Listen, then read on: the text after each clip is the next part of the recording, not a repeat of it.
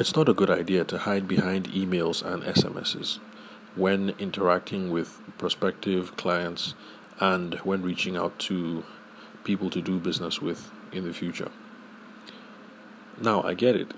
SMS and email are the safer option, and that's because there's less room for personal rejection, and a lot of people think that SMS and email are easier to scale. So you can create your template and blast it out and job done.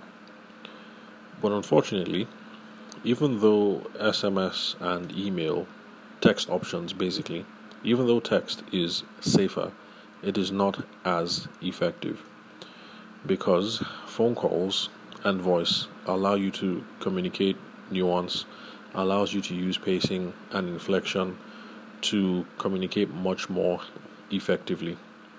For those of you who have tried to send funny SMSs or emails or have tried to send sarcastic text messages, you understand what it is that I'm trying to say. It's hard to pass across sarcasm in an SMS or an email, but it's easy to do that either in person or over the phone. And it's the same when you're trying to pass along a sense of engagement or a sense of enthusiasm. It's easier for you to do this over the phone than to use text-based media. Of course, voice is also more personable than text. So these are some of the reasons why voice and phone calls are more effective.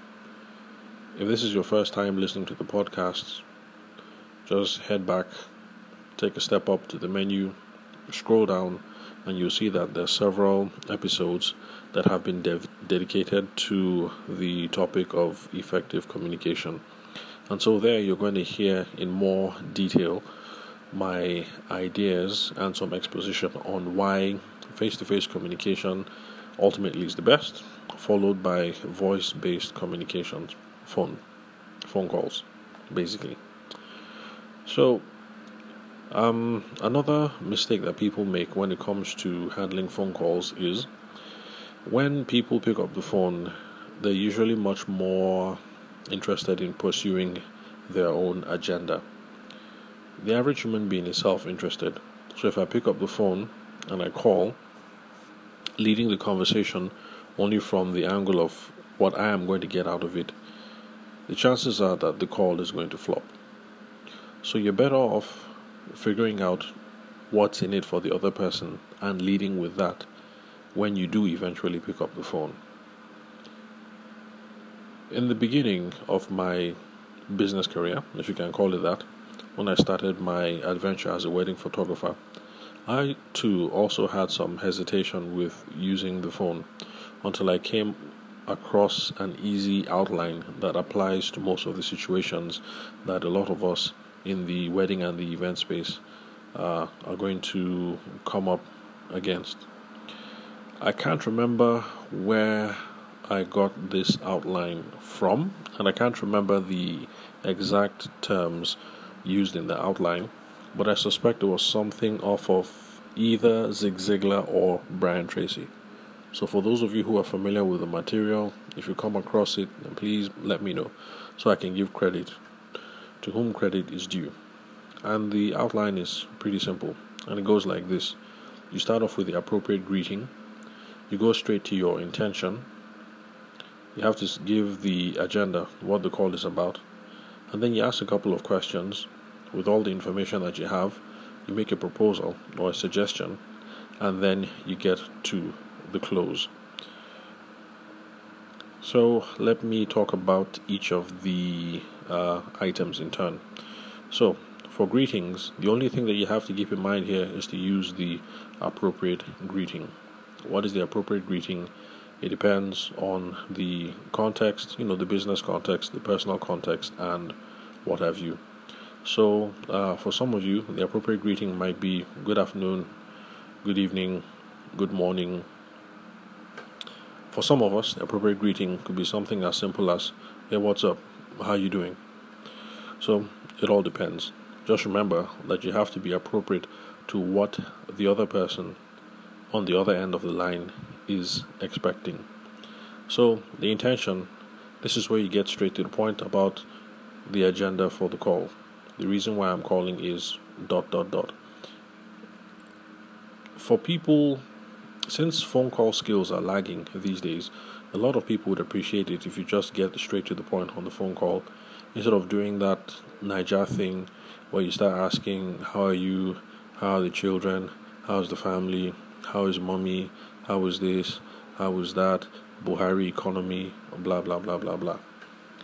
A lot of people, I think, would appreciate it if you get straight to the point and then leave the whole thing about mommy, Buhari economy, the children, the school, and all of that until much later, or preferably when you guys are in person and you're trying to establish some rapport. Of course, when you put your intention forward on the table, you're going to have to ask a couple of questions to see how things are applicable and whether it is suitable for you guys to make progress on the agenda in the first place. And then from all that banter and the questions, you're going to have a specific proposal that you have to put forward at the end of the call. And then the final item being the close, that is where you get the other person to take specific actions to get the ball rolling. So that is what the close means essentially. The close doesn't necessarily have to mean to collect the check. The close just has to be that you get the other person to make a commitment to what you guys have already agreed upon. So to flesh it out, let me use an example of a phone call that I had to make yesterday. I'm currently talking with a wedding planner about a pre-wedding shoot for her client. Wedding is coming up in September. Yes, in September. And so I called up the venue. It's a new restaurant that is yet to be opened. And so because of that, I'm not going to give the name of the establishment. Of course, after the shoot, maybe I'll make an episode and weave that bit in. So I called up the owner or the proprietor. I got the number from Instagram. So I called up the number. Excuse me. So I called up the number and I gave my appropriate greeting. For those of you who've been listening for a while now, you know that when I call the first time, I don't bother with leaving my name. I'll talk about that in a future episode. So I called. The most important thing for me was to confirm that I was speaking with the right person. So I called up and I used the business name. And she said, oh no, actually she used her name. So let's say her name is Valerie. So I used the business name and she said, oh no, this is Valerie. I was like, oh, Valerie, so are you the owner of ... And she was like, oh yeah, sure, I'm the proprietress. The reason why I'm calling is because I'm a photographer. I'd like to have pre-wedding shoots done on your premises. The bride reached out. She said it's a really cool place. So that was my intention, and then I moved straight into the question phase. Is that possible? Is that something you guys are interested in? She seemed to have some hesitation because the place is still under works and it's not yet opened. But of course, I followed up with just saying that from the pictures that we had seen on Instagram so far, it looked like the places that they had done up were more than sufficient for the ideas that we wanted to try out. But having established that they were open to it, and then it was possible, in order not to push for a hard close, I came up with a simple proposal that we should visit the location with the bride on Friday and have a look around. So that was the proposal. That's the second to the last stage. And then, of course, she said, oh, no problem with that. I'll hook you up with the manager. And so in that case, the close was very simple. Okay, so after this conversation, I'm going to expect the manager's phone number. And just to let you guys know, we will be pushing for Friday, preferably early in the day. You guys let me know what time would be convenient for you. After the conversation, send my follow-up SMSs. Thank you very much for the call. Don't forget to send the manager's phone number. And remember, I'll be pushing for Friday morning. Of course, she sends the manager's phone number. That is good.